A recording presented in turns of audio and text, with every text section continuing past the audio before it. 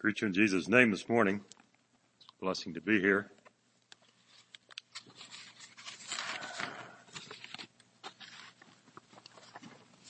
I'm not sure what we're going to have for a closing song, but we had the closing song to begin. So it's a perfect selection for the wrap-up of the sermon this morning. The message this morning is kind of a result of a message I listened to this week that my brother emailed me and said, you got to listen to this sermon. And very thought-provoking, and I'm recommending it to you. It was entitled Anabaptist Perspective of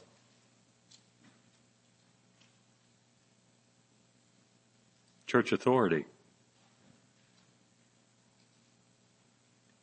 And I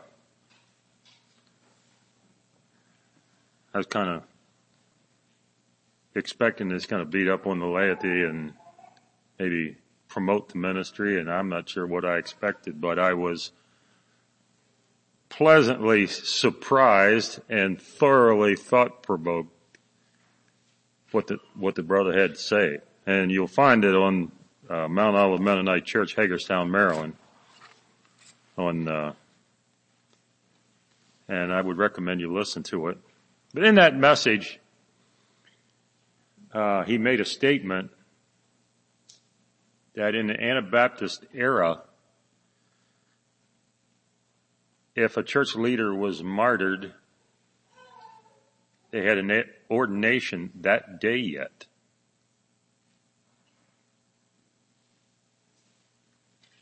So if they burned Delvin at the stake, we'd have an ordination that evening.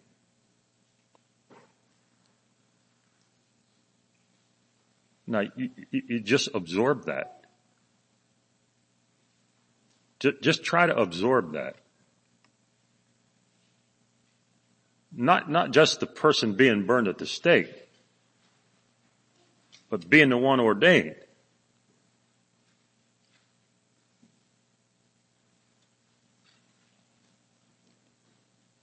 I mean, that's been going through my mind. It's like, whoa.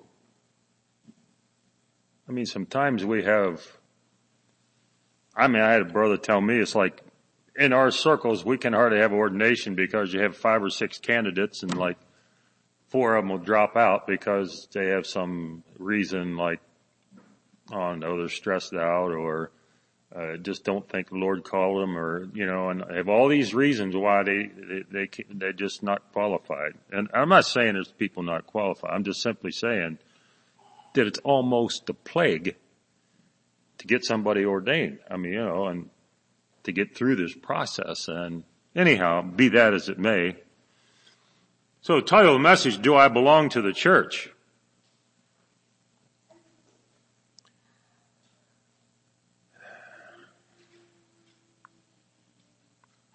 So the definition, I was just looking up in the dictionary, not necessarily a biblical perspective, says to be a member of or to be a part of something. I belong to the Royal Order of the Moose or whatever. You have these things, Knights of Columbus, or I belong to that, people say. And they're a part of it. Another definition is to be accepted or liked by other people in the group. So it's a sense of being accepted, a sense of being integral part of something. Of course, you have belonging. Also, the definition is my John Deere 425 belongs to me. All right. It's my possession. All right. So I'm the greater and it's the lesser and it belongs to me. Like, don't pour water in the gas. All right. Or sugar or whatever. I mean, it's like respected or whatever. And I was thinking about, okay, so what does our business culture around us, typical business in the U.S. expect of an employee? Well, I just went on the internet and it's like, what's the average business expect? Well, they expect someone that's going to take initiative. In other words, don't stand around and fiddle time away. Someone has a positive attitude and respectful. Okay, they're not running down the business and talking down to people and whatever. Entrepreneurial, I think I got that spirit. In other words, one that wants to do something and get something accomplished. Someone that's an innovator, all right, that can think outside of the box and be able to maybe go to management and say, I'm doing this job day after day after day after day, and I'm thinking this through, and I think there could be, I think maybe you should consider that it could be improved by doing this. It would make my job easier, all right? And if they listen to you, you can increase the efficiency of it, and so you need employees that not just come and make their buck and go back home. Okay? You need an employee that's results oriented. Someone that's going to stick to it till it's done. Someone that's a team player. Someone that's dependable and responsible. Get there every morning at 8 o'clock. If it's time to be there 10 till or whatever. So when it's time to go, you're not sliding in 3 minutes, 5 minutes late. I have a brother that did business coaching for a long time, and he said, I'm telling you, if you have a godly, he's referring to the guys, I suppose, a godly young man that is responsible, he never has to worry about getting a job because it is so unusual.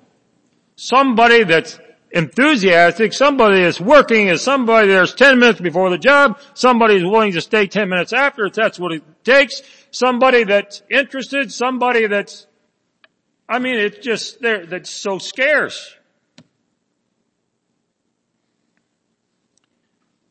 We had our first baby. I was telling my boss was a Baptist pastor, and I'm telling it's like kind of worries me a little bit. Now, I got a wife to support and I have a baby to support, And he says to me, Dennis, don't ever worry about it. Don't ever worry about it.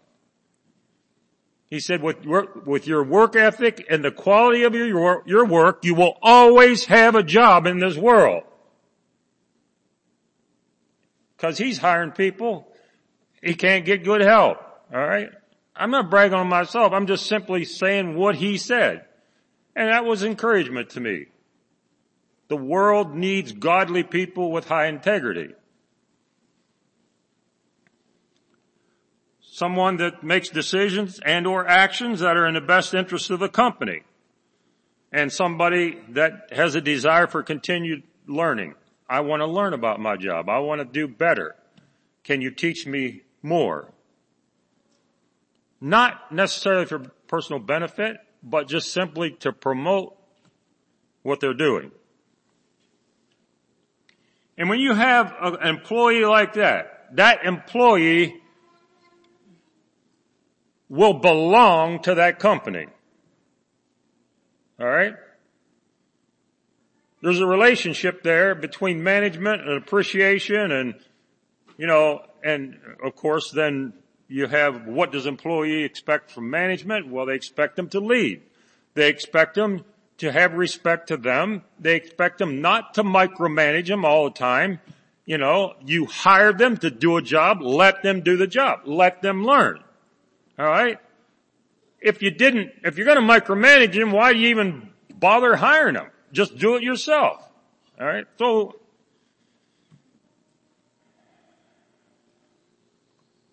I asked myself, where does belonging to the church start?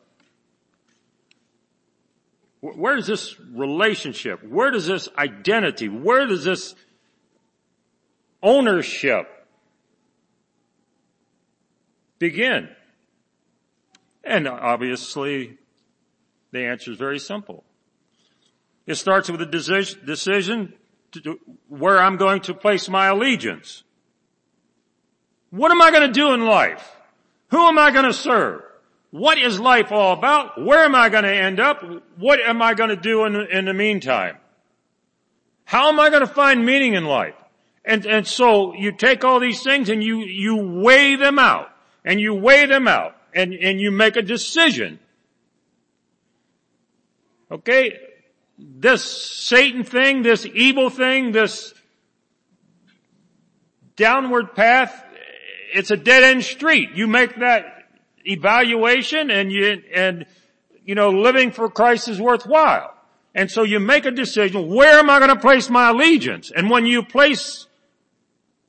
we place our allegiance with Jesus Christ, that's where the belonging starts.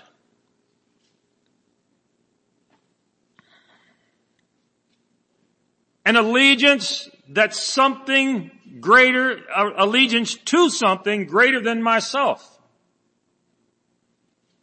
Something that I recognize is valuable to my spiritual and personal benefit. For my day to day, my tomorrow, and my eternal welfare. And so I've got to make this decision.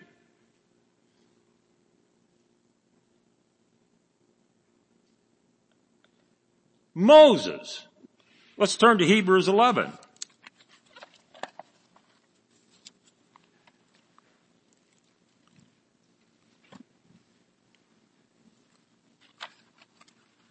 Hebrews 11:24. It says, by faith Moses, when he was come to years, refused to be called the son of Pharaoh's daughter, choosing rather to suffer affliction with the people of God than to enjoy the pleasures of sin for a season, esteeming the reproach of Christ greater riches than the treasures in Egypt, for he had respect unto the recompense of the reward. By faith he forsook Egypt, not fearing the wrath of the king, for he endured as seeing him who is invisible. And by faith he moved on through his life. And so Moses came to a crisis point.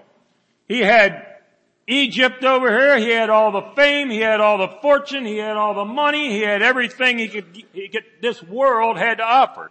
He had God's people, he had suffering, he had right, he had truth, he had all these things. And he sat down and he decided what he's going to do about it.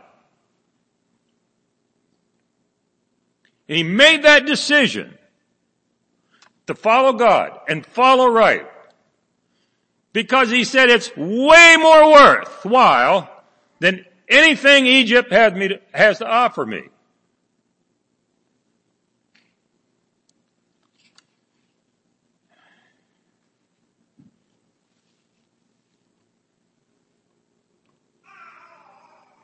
When I belong to Jesus Christ, I give it up. I give a lot of stuff up. I have to give up a lot of stuff. I give up the comfort of my individualism. All right? If I join with Jesus Christ and I belong to the church, I have to give up that comfort of having my way all the time. And allowing myself voluntarily to be bound to other people in a very intimate and spiritually deep relationship. I voluntarily walk into that relationship. And it's a beautiful picture. Our flesh maybe cringes from it. You know, if I go all in, what's going to happen to me? then I can't have my way. What would happen if Jesus said, yeah, I'll come down, but I won't go all in?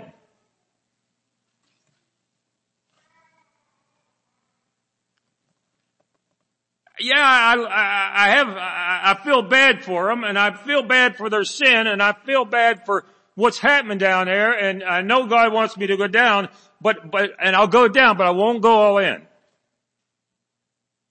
I just go part way.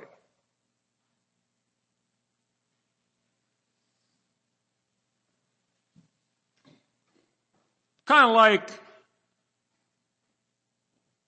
if we were Anabaptists, and the Anabaptist church was called Prairie Mennonite Church, and they were burning people to stake, and somebody knocked at our door, my door, or your door, and said, are you a member of do you belong to Prairie Mennonite Church, if I get this right? Do you belong to the Prairie Mennonite Church? We're looking for your hide.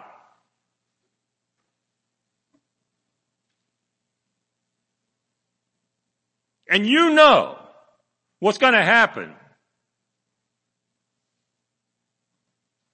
What would you say? What would I say?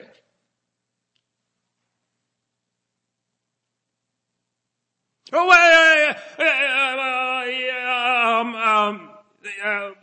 well, yeah, I go to the church there, but, you know, or would you say, yes, I am?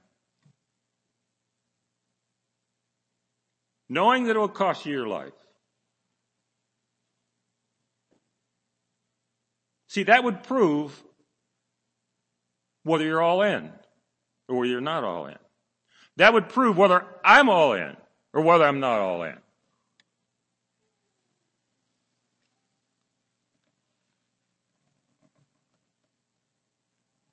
So when I bind myself to Jesus Christ and I make that decision for God and His kingdom, then I automatically bind myself to His bride because they cannot be separated. Never separated. It's impossible. People say I can be a part of the church, but I'm a member of the church, but I'm not really a member of the church. No.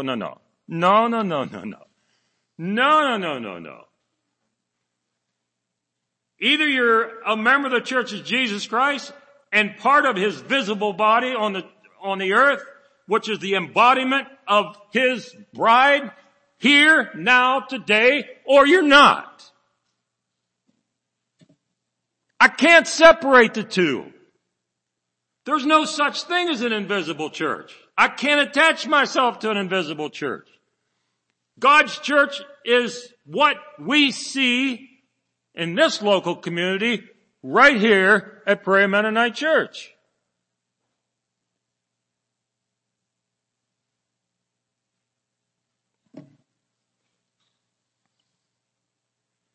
So let's turn to 1 Corinthians 12.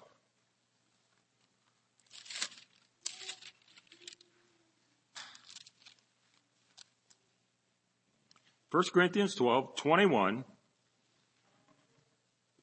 Now the eye cannot say unto the hand, I have no need of thee, nor again the head to the feet, I have no need of you. Nay, much more those members of the body which seem to be more feeble or necessary, and those members of the body which we think to be less honorable, upon these we bestow more abundant honor, and our uncomely parts have more abundant comeliness. For our comely parts have no need, but God hath tempered the body together, having given more abundant honor to that part which lacked, that there be no schism in the body, but that the members should have the same care one for another. And whether one member suffer, all the members suffer with it. Or one member be honored, all the members rejoice with it. Now ye are the body of Christ, and members in particular.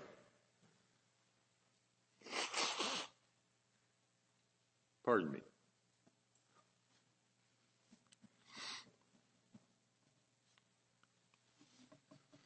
So if Curtis is honored, Gary's honored too.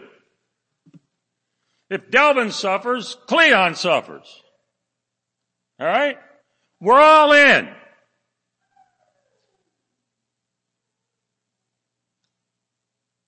Or are we all in?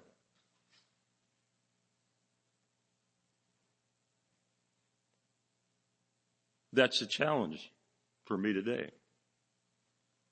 Am I all in? See, I can't be a part of the body and not be a part of the body. All right? So they cut my head off and they set it here on the table. All right? And Dennis is all there. All right? Is he all there or isn't he all there? No, he's not all there because his head's here and his body's, well, can't stand up. But anyhow, okay, just for illustration. Okay, I'm here without a head and my head's sitting there. All right, no, you can't do that. We're all in. The head's in, the arm's in, the leg's in. We're all in, or else we can't function. We're done before we start.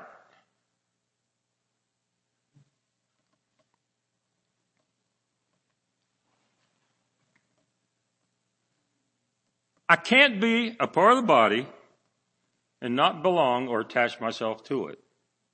It's just impossible. So, is it possible then to be a member of the body of Christ and not belong to it? Brother John Koblitz, when speaking on the church at Pilgrim in Ohio, he asked the question, how can you be a member of the church and not be a member of the church?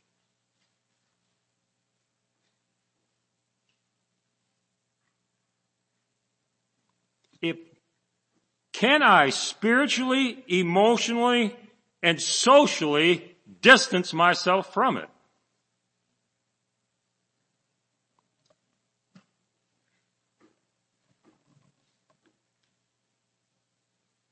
Could Moses, get this, have had half of Egypt and half of Israel? Okay, so I'm going to about half socially, emotionally, and spiritually distance myself from Israel. I'm going to half spiritually, emotionally distance myself from Egypt. Could he have done that? And be any kind of an effective, fulfilled, blessed person? The answer obviously is no. Absolutely not. There was an event where he did, and let's look at it. Numbers 20.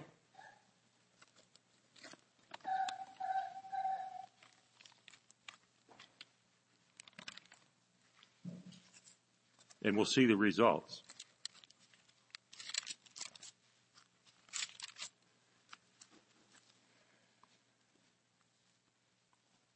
Then came the children of Israel, even the whole congregation, to the desert of Zin in the first month, and the people abode in Kadesh. And Miriam died there and was buried there. And there was no water for the congregation. And they gathered themselves up together against Moses and against Aaron, and the people chode with Moses and spake, saying, Would God that we had died when our brethren died before the Lord. And why have ye brought up the congregation of the Lord unto this wilderness, that we and our cattle should die there? Notice the parting of ways here. This is not a one-sided deal. Wherefore have ye made us to come up out of Egypt, to bring us into this evil place? It is no place of seed, or figs, or vines, or pomegranates, neither is there any water to drink. And Moses and Aaron went from the presence of the assembly unto the door of the tabernacle of the congregation. They fell upon their faces, and the glory of the Lord appeared unto them. The Lord spake unto Moses, saying, Take the rod, gather thou the assembly together, thou and Aaron thy brother, speak ye unto the rock before their eyes, and it shall give forth his water, and thou shalt bring forth to them water out of the rock, so shalt thou give the congregation their beasts to drink. And Moses took the rod from before the Lord, as he commanded him, and Moses and Aaron gathered the congregation before the rock, and he said unto them, notice what he said. Hear now, ye rebels, must we fetch you water out of the rock?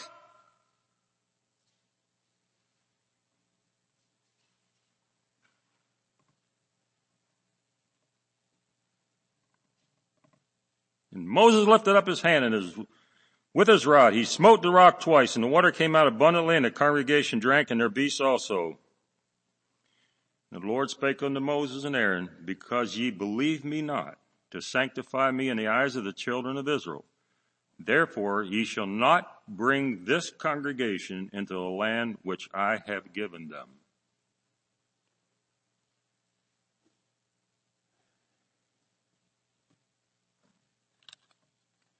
That's incredible.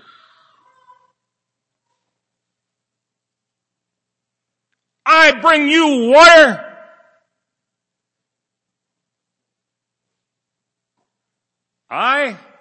You.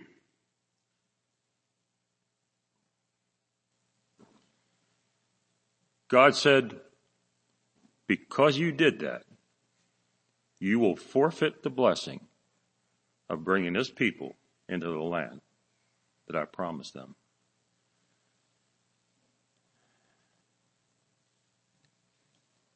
Moses distances himself from the people of God with tragic results. God did put him on top of a mountain and let him see it.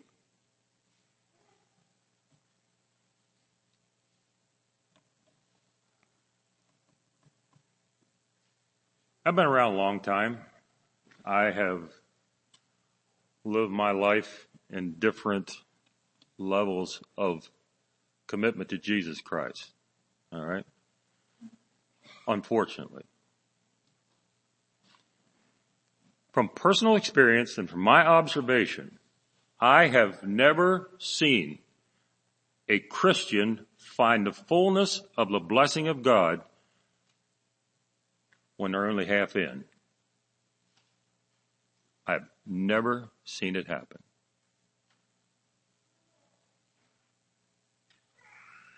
If you have, let me know. It doesn't happen. When I emotionally, spiritually distance myself from the people of God, the church, the visible body of Jesus Christ, and I say, I'm okay, I'm about half in, and that's all they're going to get, because I don't want to lose my individuality. I don't want to, be told what to do. I don't know all this stuff. I automatically limit the ability for God to bless my life. I have found it personally and observationally without exception.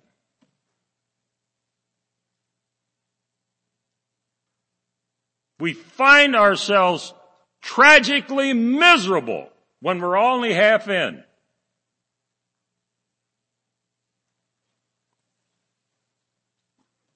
Kind of like, well, can I get married? All right, I want to get married, but I'm only going to go about half. All right? So it's kind of like, all right, can I get married and see how much, what can I get by with? Well, you missed the whole point. If you're going to get married, you go all the way. It's like, and there's where the blessing of the marriage lies. You only go half in. I'll go my half, she goes in her half, and we ain't, she ain't telling me what to do, and I ain't telling her what to do, and you live this half miserable thing, and the blessing's gone. You know and I know it don't work. If we're going to experience the blessing of God in our marriage, we got to be all in. She's all in, and I'm all in, and we're in it for better or for worse. That's what the preacher says, and when he said it, that's what he means. And when we say yes, we better mean it too.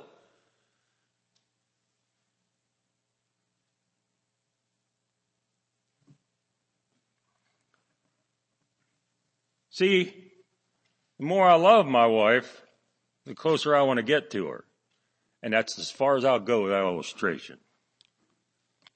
But it's true.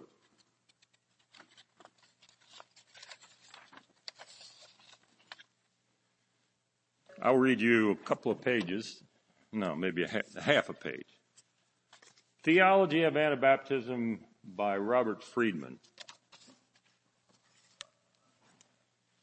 Okay, the Anabaptists, at least in some cases, and I can't accurately say how much, but they believe in communal living. In fact,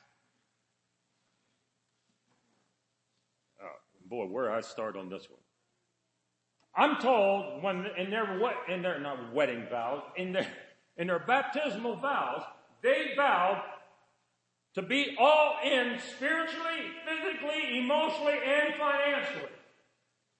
Every single penny that they owned was committed to the church. And the reason why it had to be was because of these men getting burned at stake and bumped off, and you had all these widows and you had all these families, and it's like, we're all in this together. I mean, the money and everything, whatever it takes to make it work, that's what we're going to make it work. And quite frankly, I've been to Hutterite colonies, and it's like, I walk away and it's like, oh man, would I go that far in?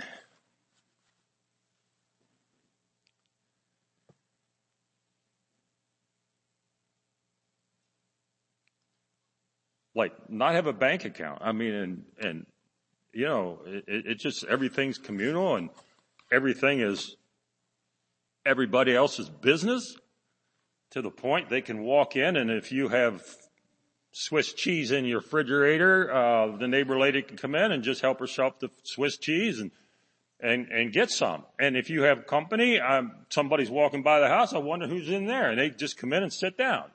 And it's like, wait a minute. I mean, it's like, I can go so far with this, but I gotta have my privacy. I mean, I have to have my bank account. Now I'm not here promoting the Hutterites. I'm just simply saying, do we have limits to how far we're in? Anyhow, Robert Friedman. I was going to quote Robert Friedman here, wasn't I? In an early study, trying to understand the deeper arguments of the doctrine of communal life with the Anabaptist idea of the church, I find primarily three motives. Number one, brotherly love in action. A longing for sharing and togetherness with the brother in Christ. A longing for that. I want to be all in.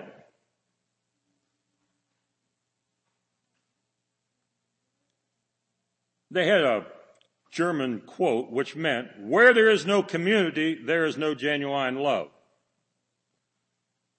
Two, if I can pronounce this right, it's a German word, Gelassenheit. I think it's how it's pronounced. Yieldedness or resignation to the will of God and renunciation of any form of selfishness.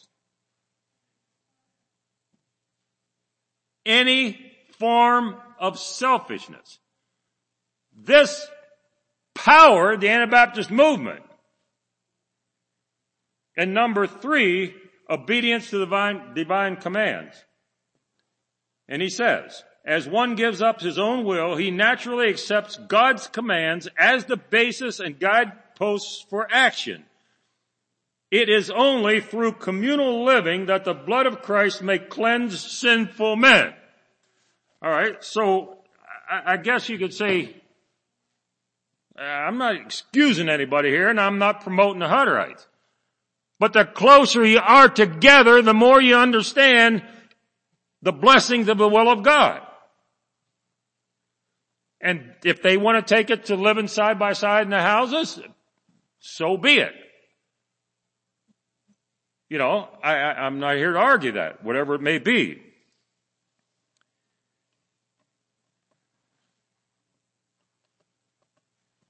So if we're doing all that, if we're sharing together with with the brother in Christ, we're yielded to the will of God and we've gotten rid of all selfishness. That's our goals and we're following the commands of Christ.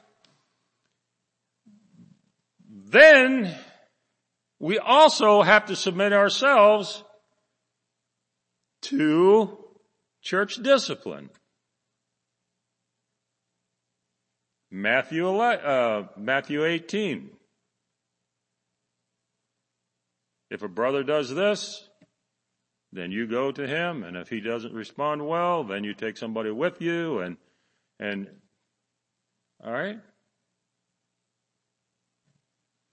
See, you can't separate all this.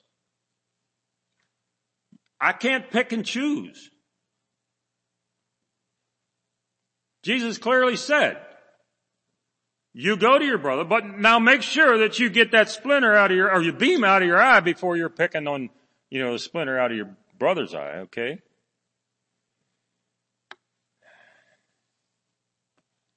See, the nitty-gritty of submission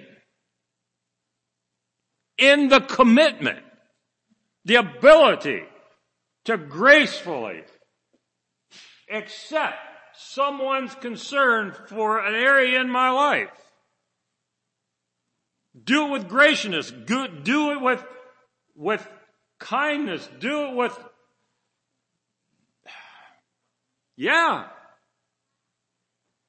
because they cared enough. Maybe you think maybe they didn't say it right. I don't know, whatever. But am I willing to submit? Am I willing to say, yes, you're right?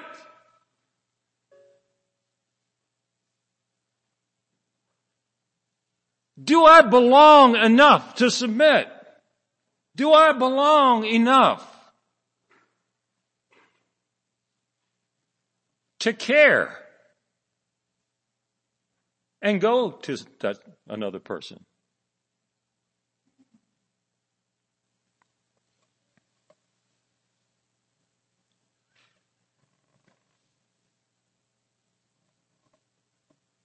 There is blessing and there is power in submission to each other in the church. Take it away, you take away the blessing and you destroy the power. You've seen it, I've seen it. Congregations, individuals. You take away the submission, you take away the blessing, and you take away the power.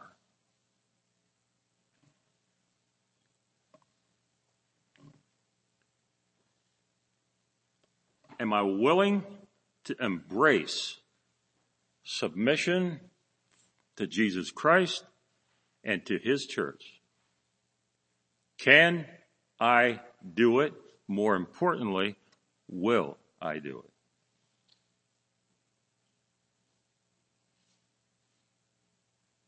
I'm talking to Dennis Martin. I'm serious. I am seriously talking to Dennis Martin this morning. I'm not beating up on you.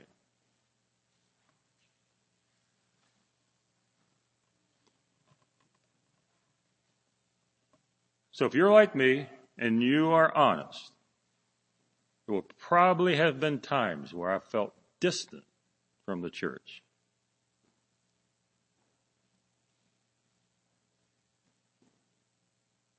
Sometime or other. Seemed like, I don't know, maybe seemed like people didn't care, some maybe people, whatever. It just seemed like there's distance there. And I already implied, for me, one of the reasons, the main reason was I just wasn't all in. And if you're not all in, you can't be close and not be all in. I'm sorry. That's the way it is. No. When I distance, then I create distance, all right? If I back off, if I back off, It's kind of like between me and God. If God feels distance, who moved? We have to ask that question. Who moved?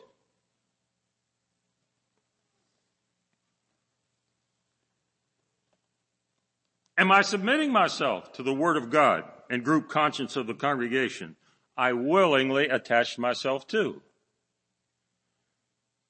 You see, when I said I want to belong, then I need to mean I belong.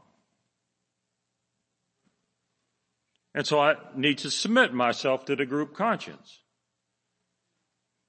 It's like Arnie used to say, when he would explain communion, it's like some have closed communion, some have open communion. We have close communion. It's like, that's the way they do it. This is how we do it here. That's what he would say.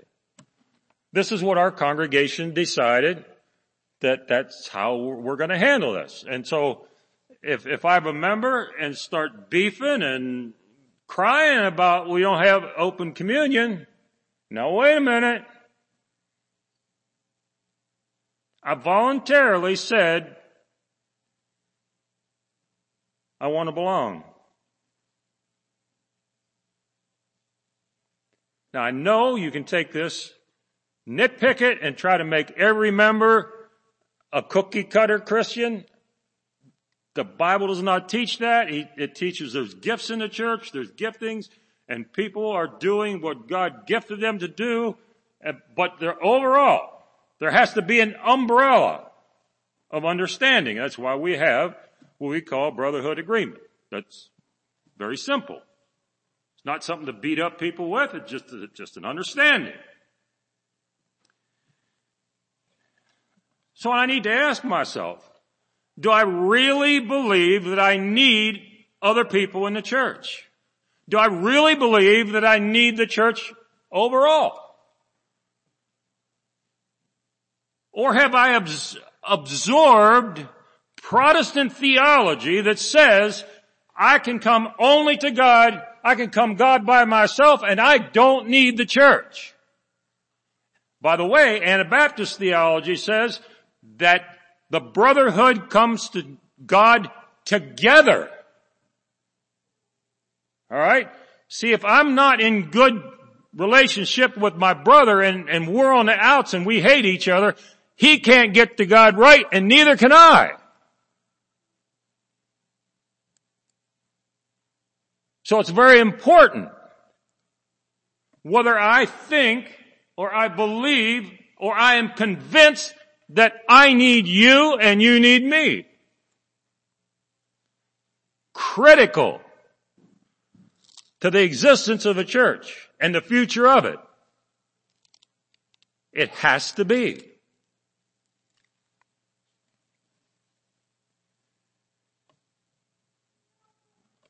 Then there's a possibility, we all have an enemy, and that's the devil.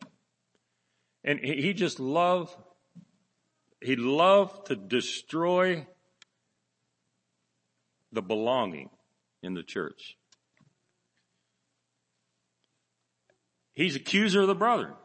He hates Prairie Mennonite Church with a passion. He hated it from the day that it was brought into existence. And he hates it with a passion today. I gotta be on the guard from his maneuverings, potential maneuverings with my imagination. The Bible talks about bringing into captive our imagination. So somebody says something to me, that's, they really didn't come out and say it, but that's what they meant. All right? And my imagination starts going. My imagination starts going. It gets worse and worse and worse. Somewhere along the line, we got to get serious with our adversary and say, I'm not going there. I am unwilling to give up the belonging that God wants for Prairie Mennonite Church. I'm unwilling to give it up.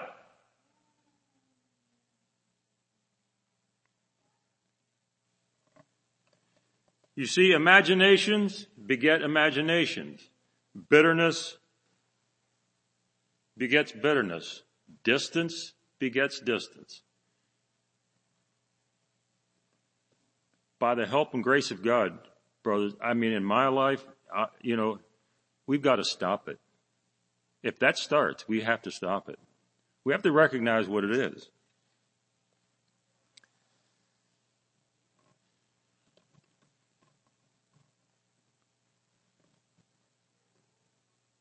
Imagination begets imagination. Bitterness begets bitterness. Touchiness. But there's a better picture. My life is cleansed by the blood of Jesus Christ. And I am all in for the church. Bar none. I am, by the grace of God, dying daily to myself, my personal wishes and my sinful desires. If I can do that, then belonging begets belonging. What a beautiful picture. And then I can say, I belong to the church. In 100% honesty.